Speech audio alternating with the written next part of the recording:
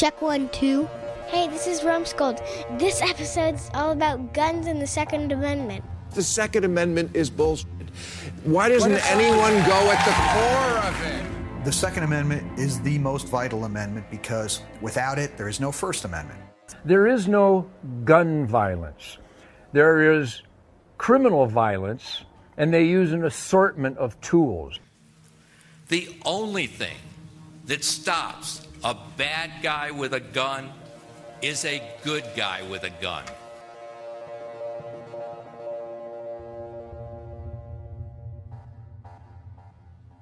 Why did we do a show about guns and the Second Amendment? To view people's different views on guns, maybe? You shouldn't take guns to school with you. They're dangerous. Guns are dangerous? What? Oh, brother. I will get rid of gun-free zones on schools, and you have to.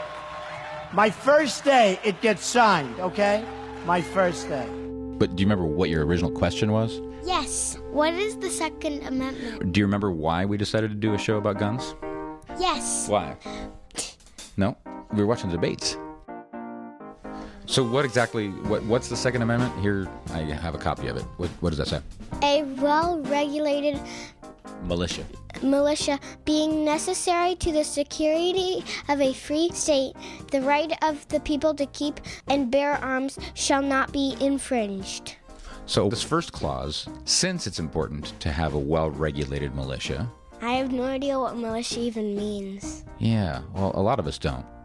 Matter of fact, almost every one of these words is up for debate. You could discuss it for hours and hours. Years have gone by with people debating over the word regulated, or debating over the word militia, or necessary, or security. So it gets complicated. Basically, though, it says that since it's important to have a well-regulated militia, whatever that is, I think it means a group of people defending themselves with guns. But they're regulated, or in some way have an agreed-upon set of rules that govern them. So why is it important? It's important to the... security of a free state. Which is? United States. Yep. So, therefore, the right of the people to keep and bear arms shall not be infringed. Okay? Yep. You get it? Yep. I don't. So that's why it wears you out to think about it, doesn't it? So that's why we have this entire episode and the next one devoted to the topic: guns, gun laws, and the Second Amendment.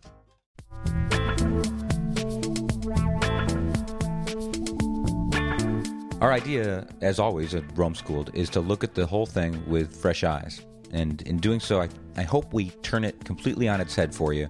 Our aim is not to give any aspect of this any sort of spin, but rather for us to roam around the whole topic and through it by living in it and talking to people.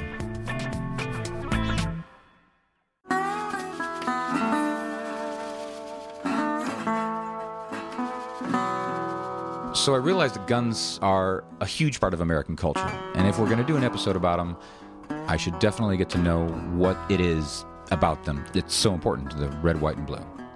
So where do we start? Well, we decided to start at a gun shop that was known for being conversant, and it means they are willing to talk to people, and they have viewpoints. But I wasn't really sure what we were in for. Okay, I gotta tell you, I'm a little nervous. I've never even been to a gun shop, and we're about to go into some place called the Gun Room. Attack parrot? You think that's for real? Do you really have an attack parrot? Yeah. So we got there close to closing time. Yeah. Oh yeah, look at that. One attack. Can we go down and look at him? Look at him from afar. And we wandered around. We stared at some guns, trying to just learn by looking. You can smell. But it wasn't long before a Rome School type interaction started. I told him about the show we were doing. You guys were strangely quiet. Do you remember how you were feeling? I was kind of scared, and I wasn't paying attention that much because I was focused on the parrot. You were scared Cute. and distracted by the attack parrot. Not that. I wasn't scared by the attack parrot. I just did not like... Well, what were you scared about? I just don't like talking about violence or guns. Why? Does it make you think of horrible things that could happen, or? Yeah, kind of. Dying, and I don't like talking about dying. Well, the parrot was our inn, and pretty soon we were deep in conversation with the owner. Oh, he's not the owner, his daughter is. Ah, that's right, he told us that. That's a real big issue. Every place else in the world where there's lots of gun control, there's lots of violence. In this country, there's very little violence. There's all kinds of violence here. Oh, no, not compared to the rest of the world. Hell no. It's The statistically, civilized countries? Not true. Not true at all. Sweden, Canada. The guy walks into Sweden and kills 74 people because everybody knows it's a soft target, and they're all kids. So I could tell this guy was someone who'd be willing to talk to us. But a lot of what he said to us was, as you can imagine, a little bit one-sided. And we're looking for the common ground here. So the next voice you'll hear is that of Penny Okamoto. She's the executive director of Ceasefire Oregon. Ceasefire is known as a moderate group that pushes for safe gun ownership, laws, and discussion. So this constructed conversation you're about to hear has some elements of the classic gun debate, but it also is meant to try to find some common ground in a new way.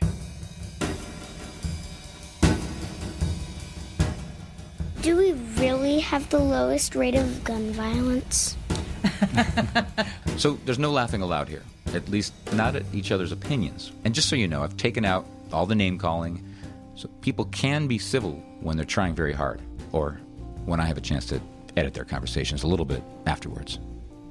Okay, I have to tell you, honey, we really do have one of the highest rates of gun violence.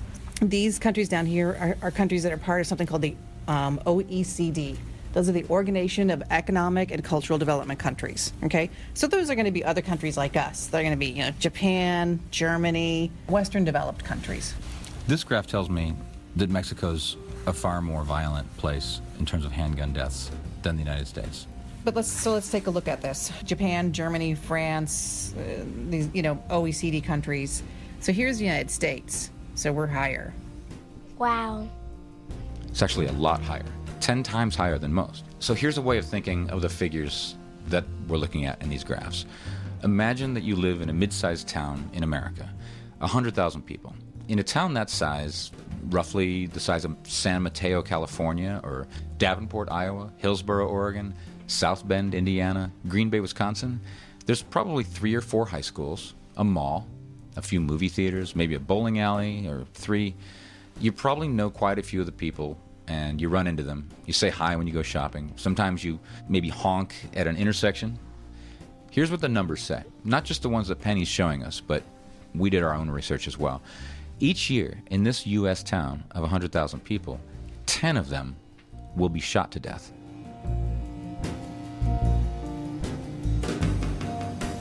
So in these other countries that we're looking at, Germany, Spain, Finland, Hungary, let's take Ireland and Italy, for example. Guess how many people in a town of 100,000 would be shot each year in those countries? 3 people? Less. 2 people? Less. 1 person? Yep, 1 person out of 100,000. And we're at 10. Who has the lowest gun violence? England. How many? 1/5 of a person. Is that even 1 person? No, that means that every 5 years there would be 1 person in that town. Okay, and in Sweden? Trick question. 1, just like the rest of the countries. I just brought up Sweden because we're kind of tired of always being compared to Sweden. But for the land of liberty, the U.S., how many is it again? 10. Yep. Well, we do have guns. There are guns in England, but we don't have guns for self-protection. What are they for? Well, people traditionally have guns for going out hunting, to catch things to eat and to live off. And they don't have guns to protect themselves against other people. Because other people don't have guns. We traditionally, as a country, do not own guns as a weapon of defence against other human beings. In all of the thinking and talking to people we've done for this show, we've come to think that maybe the genie's out of the bottle and there's this cycle that will never go back. Put it back in the bottle. Put the How? guns away. How? Well, it's got to be that the mindset has to change. This is what we're trying to find some common ground. Not to take away all the guns, but to help with the conversation in which gun violence is reduced. So we've learned a lot from talking to people who are gun enthusiasts. And I have a lot of friends who are gun enthusiasts and friends who I love who, when I find out that they have bought a gun to protect themselves against their next door neighbour when the shit goes down, I find it terrifying. Why would you want a gun to do that? Wouldn't you want to help your neighbour? Wouldn't you want to pull together when the But shit what if it's goes not your down? neighbor, but what if it's the government? Or if you go back in history, what is often cited is your government. Yeah, the Brits are coming. Well, that's ironic. It could still happen. That's ironic considering a long time ago half of the people were Brits who were scared about the Brits coming. But we can't go back in history that far to put the genie back in the bottle. No, we can't. So there has to be, at this point, it's not going to go back. We can't say no guns. I don't even know if there's a way that a massive country like this can all get on the same page and decide that there is a new way forward with guns. It's like a big haystack, and in the haystack is A pin? a Glimmer of a pin. There are handfuls of little needles that we can use to sew a tapestry of togetherness. It's going to be a patchwork. There's a patchwork. There's some common ground that we're finding. We went to a gun shop. We've listened to countless Ted Nugent interviews. There is common ground. Maybe we can't look to the English for answers about gun control because, as you'll hear later, they were perceived as our oppressors when the Second Amendment was drafted and put into the Constitution. But how about somebody even friendlier? Say, the Canadians. They're nice, and they have guns. I don't think they'll ever invade our country, at least not in the foreseeable future, and their gun deaths are about 1/10 of what ours are in the United States. Last time we were in Canada, we asked a man from Alberta, which is known as the Texas of Canada, just a few basic questions about getting guns there. We're just going to buy a couple guns. Well, you can't actually buy a couple of guns that instantaneously. Really? You need a FAC, Yeah. basically A a permit. It's Firearms Acquisition Certificate. I actually need a permit to own a gun in Canada? Buy a gun, You yes. need to register the weapon, We've got, yes. Yeah, we've got big gun registers here, They keep track of the They guns did here? Droid. except that for was a- Quebec. Still, in order to get a weapon, you have to... Licenses and clearance before you can buy one. But in all seriousness, we're trying to learn as much as we can about guns, so we thought we might just go buy a couple. We can do that, though, right? No, Can my 7-year-olds do it? They won't hurt anybody. no, Can I buy one for them if I go through the proper procedure? no. That's crazy. No, I can't make you say it's crazy.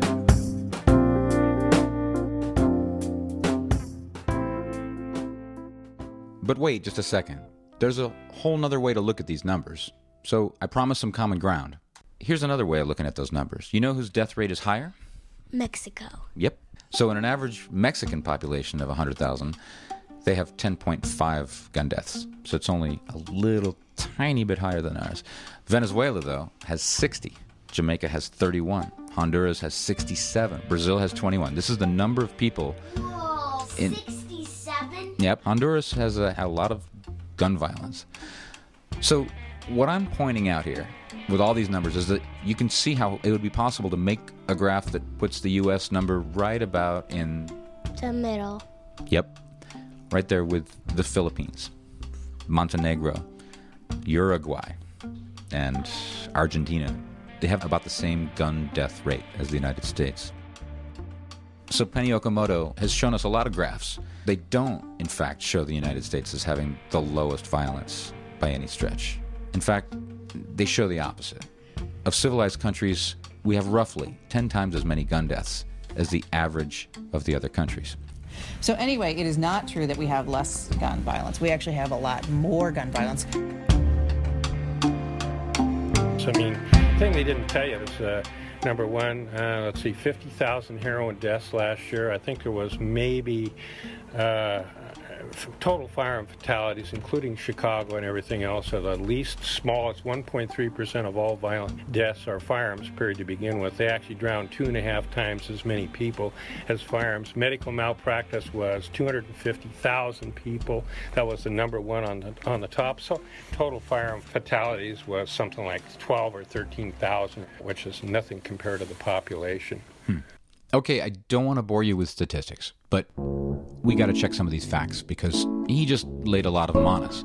So I did exhaustive research, and I'm going to have you guess which facts were true and which ones weren't. So number one, he said there were 50,000 heroin deaths, heroin overdoses. Well, Is that? I don't think that's true. I don't believe that. well, in fact, there were 50,000 total drug overdoses last year. And heroin is included in that total. And yes, that total number is larger than the number of people who lost their lives at the wrong end of a gun.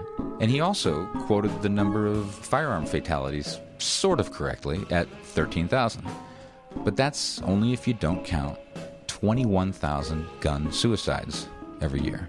Wow. That means that most of the deaths by firearms in the United States every year are from people shooting themselves. This brings up mental health issues, which are at the core of the debate about guns. Behind all of the talk about regulating the size of guns and the number of guns, it's who can access them and whether they're of sound mind. Another statistic that he threw out was that total firearm fatalities only accounted for 1.3% of all violent deaths. This one? I think it's BS, Dad. Okay, you are correct. The FBI and the CDC both agree. There were 22,000 violent or intentional deaths last year, and half of them, 11,000 of them, were from firearms.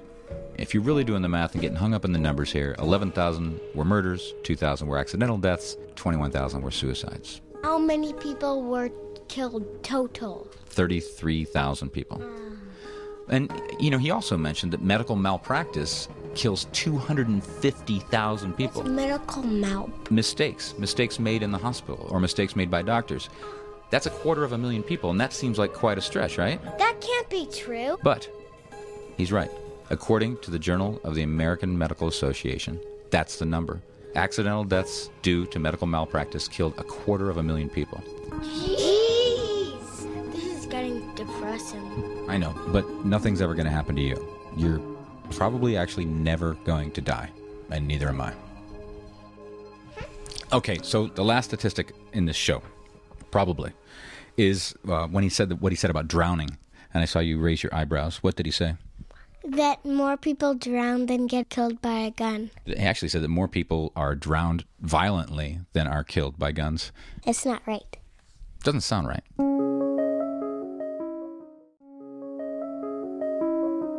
Is it true that more people drown than get shot? No, that is not true. About 10,000 Americans every single year are shot to death. About an additional 20,000 Americans every year shoot themselves to death. And there are 75,000 or more who are shot and injured but do not die. And I do know for a fact that we do not have that kind of problem with drowning. 8 to 10 people are murdered every year by drowning. Not 8 to 10,000, but just 8 to 10. But you know what? I've taken us completely into the weeds, and we have to stop talking about statistics. Let's look at the bigger picture. Let's say that we'll just suppose that someone's right, that 50,000 people a year drown. Let's say that's correct. It is not, but let's say it is. Okay? Does that mean we shouldn't do anything about gun violence just because so many people are drowning? Of course not. It doesn't have to be the most pervasive problem, the most common problem, to want to do something about it. We are actually losing a great number of people to gunshot death and injury every year. You can go to the Center for Disease Control Studies, you can go to the government, any agency that takes in information about how people die, and believe me, there are a lot of agencies who do that. You will find these huge numbers of people who are shot and injured or shot and killed.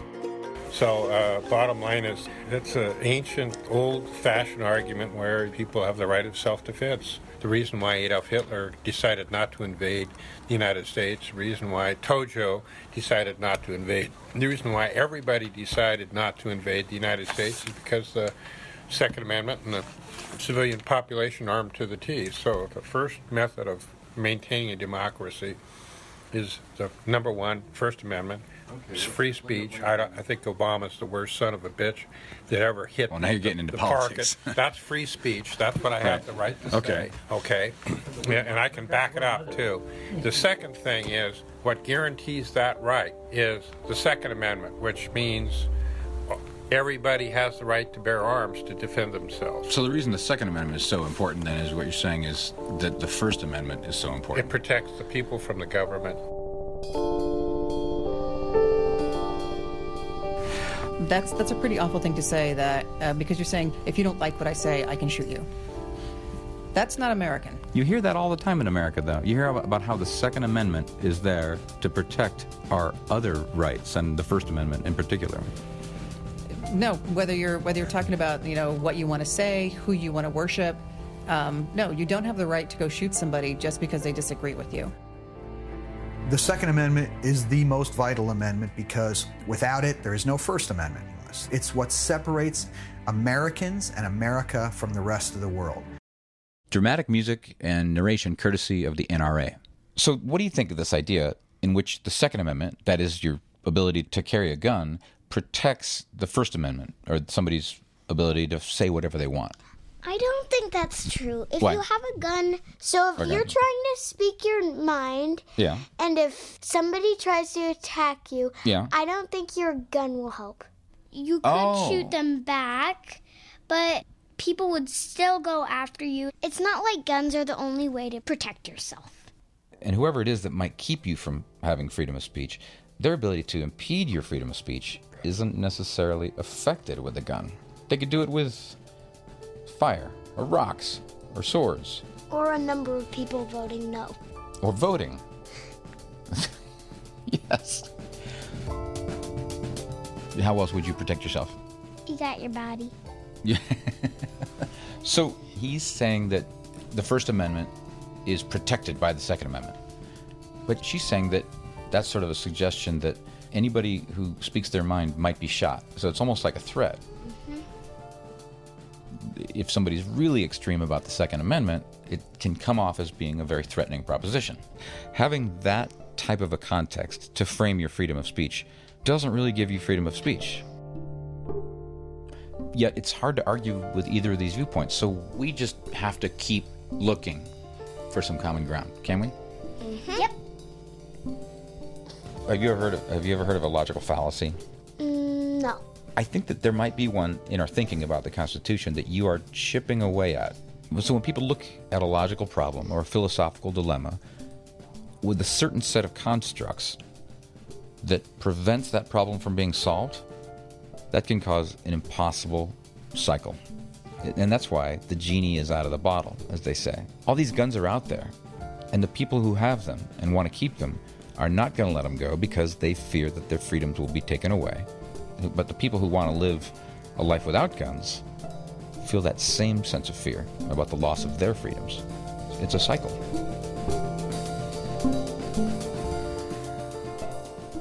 Hermann Goring said before he committed, he bit the cyanide pill and they didn't get a chance to hang him. Just before he said, can't believe it, how easy it was to take control of a population and make them do what you want. The right to bear arms is a political right designed to safeguard freedom so that no government can take away from you the rights which God has given you. And it was written by people who had spent their lifetime fighting the greatest empire in the world. And they knew that if they had not had the right to bear arms, they would have been enslaved. And that is why they guaranteed us the right to protect ourselves. It is a political right of the deepest importance to the survival of freedom in America.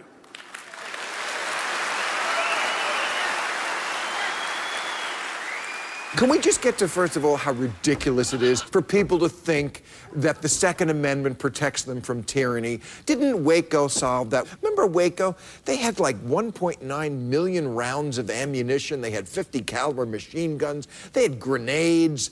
What did the government have? Everything else. The winner and still champion, the United States government, thinking the Second Amendment can protect you from tyranny. It's like thinking the First Amendment protects you from Thor. It's quaint, it's ridiculous, it's nonsense. The Second Amendment is about our freedom, the ability to protect ourselves, our families, and our property. And if we don't have an adherence to the Second Amendment, then we lose the capacity for the first one. The Second Amendment is valid. It's not going anywhere. You can have your opinions about it, but it's kind of silly to fight it. So even though guns haven't been a part of my household, at least not yet, I have to respect how much the Second Amendment means to people who own guns and some who don't. Sometimes I think of it as if it applied to my guitars. As a lifelong musician, I've always used guitars to express myself, make my living, and feel safe. I pretty much need to have one in the house at all times. At least I used to. If someone tried to take my guitars or my ability to express myself, I'd start talking crazy, just like gun aficionados have extreme rhetoric when they feel that someone's going to take away their guns. So guns are here to stay, right along with the Second Amendment. The next step is finding this common ground about how to make them safer. And one way to do that is the law, regulations. America, my name's Ted Nugent, and these are all legal guns, and I'm going to see that they remain legal because they're all good.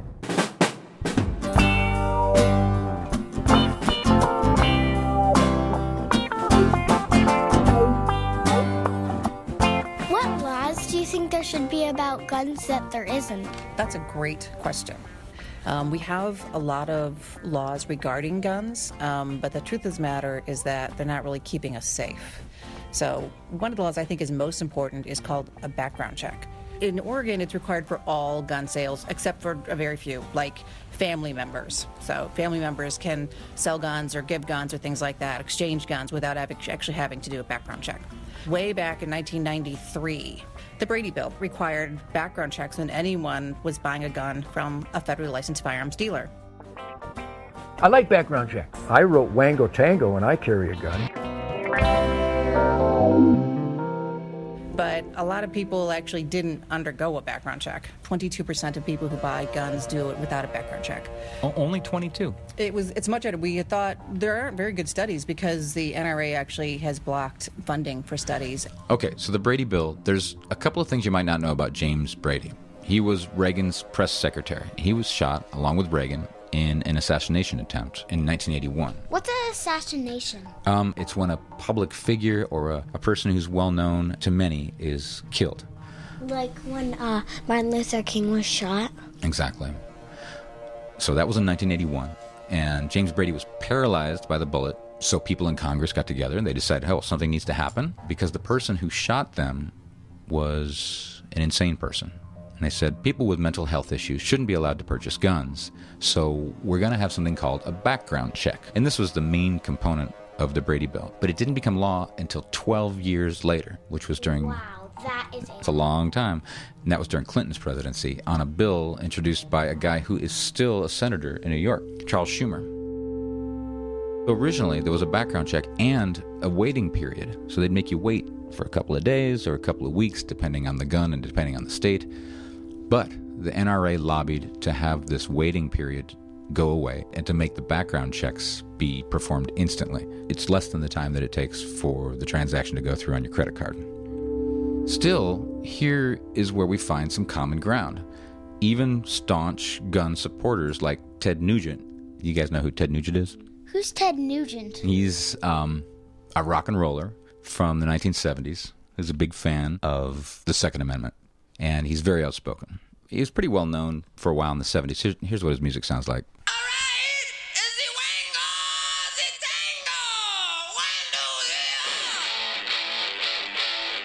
What do you think?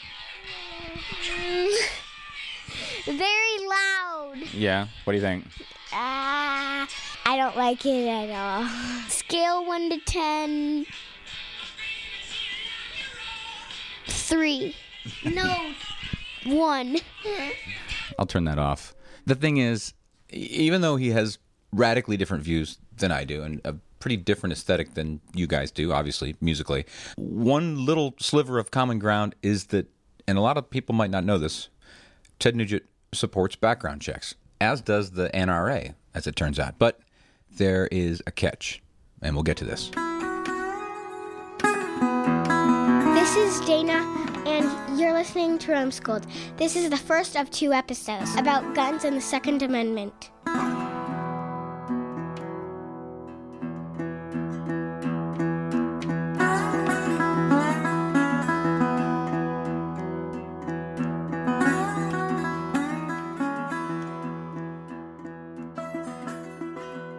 Can I come in with my family and get a gun? Absolutely. It's America. It's been that way since 1776. And what type of documentation would I need? No, it's simple. You need good ID. If you have any kind of a emotional problem, a criminal problem, or anything that, you're either arrested or approved in about 15 minutes. Yeah, for trying to buy a gun. Yeah, and today, if you use drugs, if you use marijuana, for an example, you can't legally be in possession of a firearm. The biggest part of this whole thing is it really is a lifestyle old-fashioned lifestyle that's healthy versus a new lifestyle that's unhealthy. So that's why the Duck Dynasty guys, for an example, you know, it's the best show kids can watch. Healthiest thing is fishing and hunting. It's the healthiest thing there is. Healthy activities, going fishing, hunting with Grandpa and Dad and everything else, creates a very strong... Yeah, honey? That's a wolf. Dana's at the other end of the counter. She's just interrupted us because they're looking at pictures of animals. You want to ask questions about that? You can. Next to people who have killed those animals, specifically wolves. That's my granddaughter. She just shot that deer.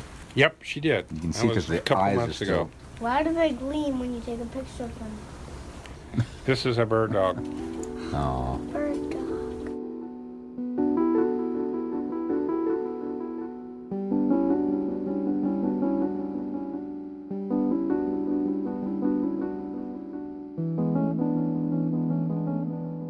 When they're in my house, I don't know anything about guns. So part of this... Time to learn. And it's simple. Guns are everywhere. I mean, look at it this way. In this country, we're going through all kinds of paperwork and everything else to make sure that people are doing things right. The bad guys could care less. They're doing things wrong all the time. But for now, we're really trying to embrace this culture that's so valued and germane to the gun rights conversation. It's what he's talking about, this lifestyle of clean outdoor living and hunting, etc. Well, the girls aren't buying it yet. And although this gets brought up a lot when talking about gun laws, I want to make clear that this lifestyle emphasis is quite a separate conversation from the Second Amendment. Gun advocates maintain a picture of the family in that bucolic adventure moment somewhere, but again, that sporting pastime is not at the heart of the Second Amendment conversation. But that picture of a family who does their own hunting and gathering and is self-sufficient is really alluring. It can be confusing. I never thought I'd look to these guys for clarification, but take it from Newt Gingrich and Mike Huckabee. I just want to say, and I don't want to offend anybody here who's a hunter, the right to bear arms is not about hunting. It's not about target practice. If somebody asks me about the Second Amendment, I don't go off and start talking about that I love to go hunting and been a lifelong hunter. That's not what the Second Amendment guarantees. When it comes to hunting, we do not at all oppose responsible gun ownership. And this is one of the fallacies, actually, that the gun lobby has promulgated, that this is all about a beautiful old rifle, wood stock, handmade, used for hunting, passed down from generation to generation, and that is not at all what's being preserved. By the way, have you ever hunted? Hunted, no. Do you have a gun? No, I've shot a gun. Why is it such a battleground to talk about this? One reason, one word. Money. Money, okay. That is really it, money. How does money factor into that calculus? Because in the United States is one of the few places in the world you can sell guns the way guns are allowed to be sold. And I said, you know, we've got 310 million guns in the United States, and the NRA takes a look at that, and they realize they've got a saturated market. Guns are being concentrated into fewer and fewer households. So when we take a look at gun ownership in the United States, we talk about gun-owning households. So fewer households owning guns, but the households that do own guns own more and more of them. So the NRA needs to sell a product to a guy who already has 2, 3, 5, 7, 10, 20 guns. So they're going to want to sell a new gun, and that's why they make concealed carry laws more lax. So you can manufacture and sell a new gun. Here, this little gun will fit into your purse. This little gun will fit into your bag. And you can sell the bags with that. That's why they actually repealed the ban on assault rifles. So you can sell assault rifles, 10 million assault rifles in the United States now. Silencers, that's why they want to deregulate silencers, because they can sell silencers in. The American Suppressor Association backs that bill. And suppression of noise made by when a gun is discharged. So firing a gun, secretly firing a gun. Well, it's not silent, but it's much more silent. Right. It's much quieter. Suppressors, also known as silencers, are the hearing protection of the 21st century sportsman. Despite common myths and misconceptions, suppressors do not silence host firearms. By decreasing the overall sound signature, suppressors help preserve the hearing of recreational shooters, hunters, and hunting dogs around the world. All Americans have the right to protect their hearing. We will continue to spend our time and resources until this is a reality for every citizen of this country. Uplifting and freedom-inspiring music and narration courtesy of the American Suppressor Association. Not everybody feels like the Suppressor Association is protecting their hearing. Take this guy who's been hunting with his dog for over 20 years. As a law-abiding hunter, there is no need.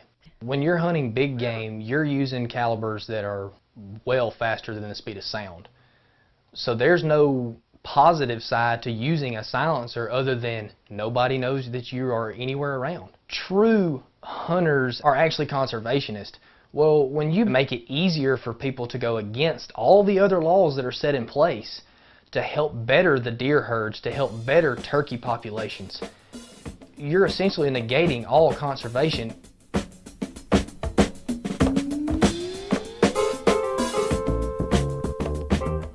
So guns are so deeply and meaningfully ingrained in our culture that we are no doubt drowning in studies and research and think tanks and more studies about how these machines can better serve humanity and be made more safe, right?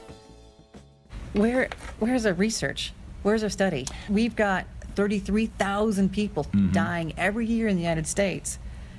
The Dickey Amendment, which puts such a chill on research that if the CDC does any research on gun violence, we're going to take any money they do for research on gun violence and we're going to take that away from them. So, quickly, who's Jay Dickey, and why does his name attach to this notorious amendment to the Brady Bill, which everybody, including even Ted Nugent, seems to support? Well, in 1996, the Center for Disease Control came out with a study about gun violence, and by this time, people were starting to call gun violence an epidemic. The problem with this study was that the NRA hated it, because it didn't look too good for guns. So, one of their go-to staunch supporters of the Second Amendment was Jay Dickey. And so he spoke out against the CDC report. This is an issue of federally funded political advocacy to raise emotional sympathy for those people who are for gun control. So, the NRA donated $1.6 million to Congress members who then in turn supported the Dickey Amendment. It was quite a win for the NRA because almost every single member of Congress who received a donation from the NRA voted for this piece of legislation. It is a blatant attempt on the part of government to federally fund lobbying and political advocacy. It's obviously not a public health threat. Fast forward about a decade, and there hasn't been much change in the amount of gun violence in the United States. But this story has a twist.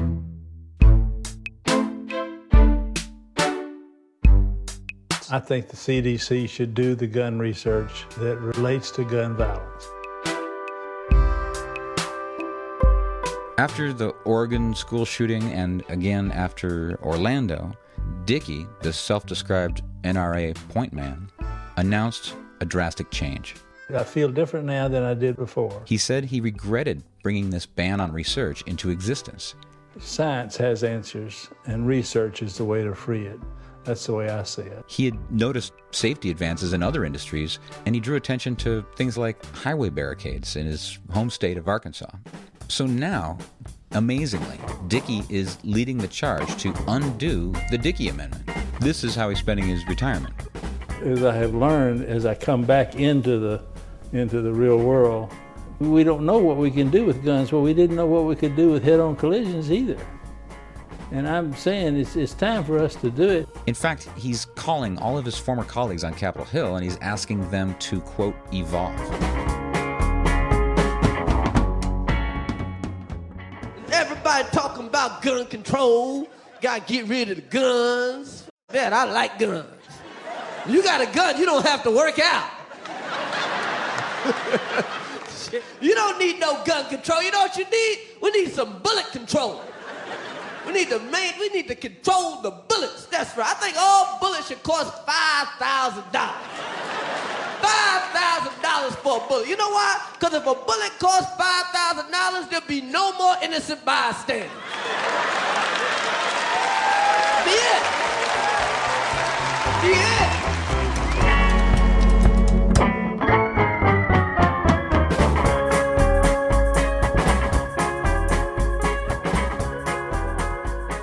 Second part of the whole gun end of it is collectible firearms such as this.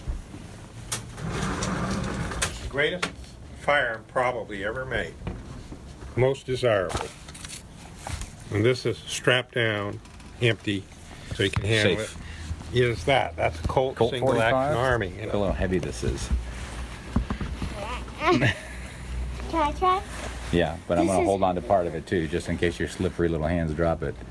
Oh, that's pretty heavy. Yeah. This was built in 1901. Shooting is just like athletics. Before there was baseball, before there was football and everything else, even basketball, what did people do in this country? They shot competitively. Who was the best there ever was? The very best shooter of all time. Never lost a match, ever. Don't know. Why? She was a girl, and her last name was Oakley. And Annie Oakley. That's correct. She never lost a match. She went to England, took on the best shotgun shooters in the world, beat them. Huh. Best there ever was, girl. There's a lot of interest in competitive shooting again because of the Olympics. And so that's a real good way to get started. I'm not going to lie. Every once in a while I wonder, is there some value in getting into it as a hobby? More than once, that Daisy BB gun, the pink one, has caught my eye. I don't know why. So I would consider it if guns weren't so damn dangerous. So I asked him, why don't some of these reasonable safety regulations, we'll get into these in a minute, stick? You know, like they do with cars and toaster ovens and just about any other tool that we use, pieces of machinery that typically aren't involved in murder and accident epidemics. Why isn't there more give on regulating weapons more? No, because it's absolute crap. Regulations Everybody or- else in the world has got these massive weapon systems, for an example. So we're going to limit ourselves, the legitimate people in this country, limit ourselves. No, if you're a legitimate person, you should be able to have anything you want. But those guns don't get used to fend off foreigners or invasions. They get used for defensive purposes. The bad guys are going to get things always. You know, they always get stuff. They don't abide by laws in any way, shape, or form. So that's the Chicago scenario right now. So ask a guy in a gun shop why he thinks guns get such a bad rap, and you get a pretty unexpected answer. You have to go to a psychological concept called stimulus generalization. Means you put a stimulus up in front of the right person, he's looking for an answer, well, all of a sudden he says, there's my answer. So D.B. Cooper jumps out of an airplane. The violent, sensational American news media, which has created most all of this, This is going to be that answer. jumps on it and gives it lots of publicity, and the next thing you know, stimulus generalization, 10 hijackings in a row. Columbine happens. What happens? A whole bunch more. So who is not held accountable? The media. The news media. That's So, true. I mean, it's real simple. Cooper syndrome, stimulus generalization, Cooper call it what it syndrome. is. Okay. Well, that's... And by the way, you heard that here.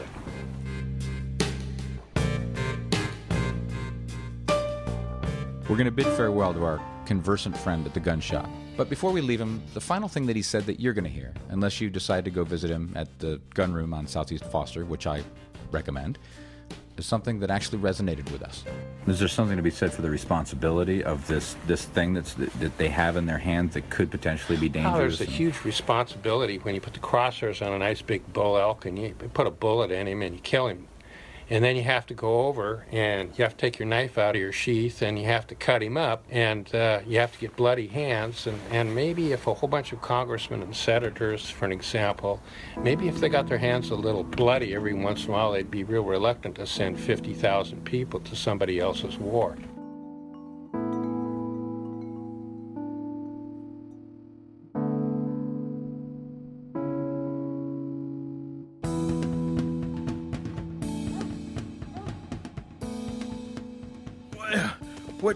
What's this about guns being dangerous? Well, Bobby, go on and clean the guns. I'll be in there in a minute. That's right, they kill people. Oh, handguns have been around for years. If they were dangerous, I just think someone would have said something. How do you know who's the bad guy? That's the biggest question. Generally, I don't think anybody's really bad. I know it's hard to... I know. They just make bad choices. Yeah, and sometimes those bad choices are caused by mental health issues. And sometimes they're caused by mistaken identity, or misinformation, or extreme emotional duress, or you just can't tell which guy is the guy who's making the bad choice. Well, there's actually one new type of legislation that's out there working its way through the courts that deals with mental health, that's on the front lines of the gun discussion. It's called an extreme risk protective order. Washington State just passed it, and California has a very similar one. They call it a gun violence restraining order. So back a couple of years ago, this guy named Elliot Rodger, he was acting very strangely. He was in his early 20s, and his parents were very concerned and went to law enforcement and said, "Can you talk to my son? We're really concerned about him. He's making threats and such." The police talked to him, said he hasn't done anything wrong. We can't charge him with anything. There's nothing we can do. He subsequently killed 6 people. So that was in the spring. That was in May. By that September, California legislator had passed AB 1014, the gun violence restraining order. So now families can go to the courts and say, "We are really concerned about our loved one. Can you please temporarily remove guns?" This one's really hard. In the state of Oregon, a similar law didn't pass. Last September, Caitlin Armand's estranged husband was having some problems with his ex-wife over custody. His ex-wife told a judge, "I have a lot of concerns about him. He's aggressive," just raising a lot of red flags. They could have gone to a judge at that time and said, "Please use a law to prevent him from getting guns." December 2nd, he posts an ad online that says, "Anybody got a gun for sale or trade?" 23 days later, Christmas Day, this past Christmas Day, he shoots his wife and he shoots this police officer. Wow. And this was a bill that we could have passed. Every single session, I'm thinking, please don't let this happen. Don't let this, if we're going to lose this bill, I don't want anybody to die because we lost this bill. What kind of brings you to Dana's questions about how can you tell who the bad guys are? Right. Because I can see an argument being made about a law like that in which that law is abused, or the law is used to restrain people who might be only subjectively viewed as being a hazard. It's hard to tell who the bad guys are, in other words. Every law is flawed, pretty much. And speed limits are flawed. It's hard to wrap your brain around every conceivable outcome of a given piece of legislation. I mean, just look at Jay Dickey and his call for research to stop on gun violence. My gut tells me one thing, and my head tells me another. And I think that's where we are as a country. Here's one final puzzle to chew on for this episode. Dana framed it a few minutes ago, and here's the basic challenge as articulated by Wayne LaPierre, head of the NRA. As parents, we do everything we can to keep our children safe. It's now time for us to assume responsibility for our schools. The only way to stop a monster from killing our kids is to be personally involved and invested in a plan of absolute protection. The only thing that stops a bad guy with a gun is a good guy with a gun.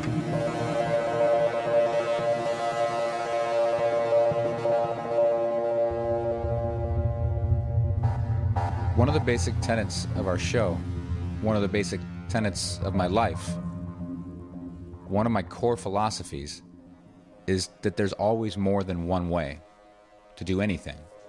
That problem is solved in a Rambo movie. And then there's the evidence. One example of that is the Umpqua Community College shooting. As a matter of fact, there was a concealed handgun license holder with a gun, an armed guy who was a veteran, had experience, knew what he was doing with guns, and of course was not able to stop the shooting. Even if you arm everybody, a person has to start shooting an open fire before somebody can stop them. It only takes a matter of seconds to shoot a lot of bullets off. No chance for this hypothetical good guy to take this hypothetical bad guy out. No, but even if the hypothetical good guy with a gun wasn't injured and followed that person, then how do the police officers know who's the good guy with the gun and who's the bad guy with the gun? They don't know. The hypothetical situation that is often argued for soon becomes a horrible mess, in other words.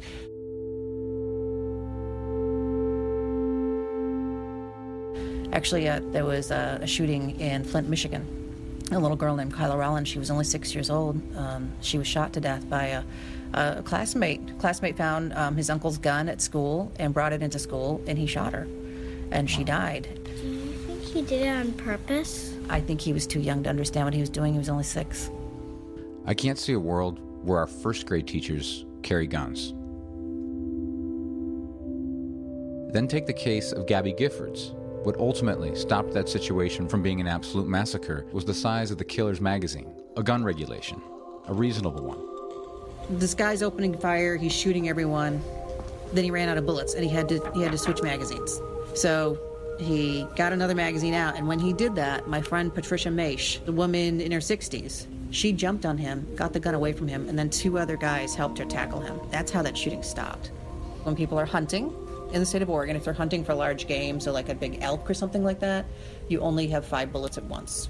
If you're hunting for birds, you're only allowed 3 at one time. It gives the elk, more of a sporting chance to get away. But, if you want to shoot people, you get as many as you can possibly have.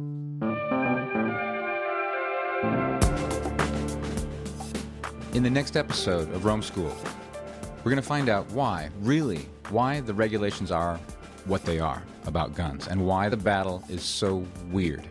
We're also going to go shooting at a shooting range, and I'm going to finally fire my first gun under the watchful eye of my friend Mike. Finally, we're going to meet 2 men who both lost their little brothers to gunfire. One of them lost 2 little brothers.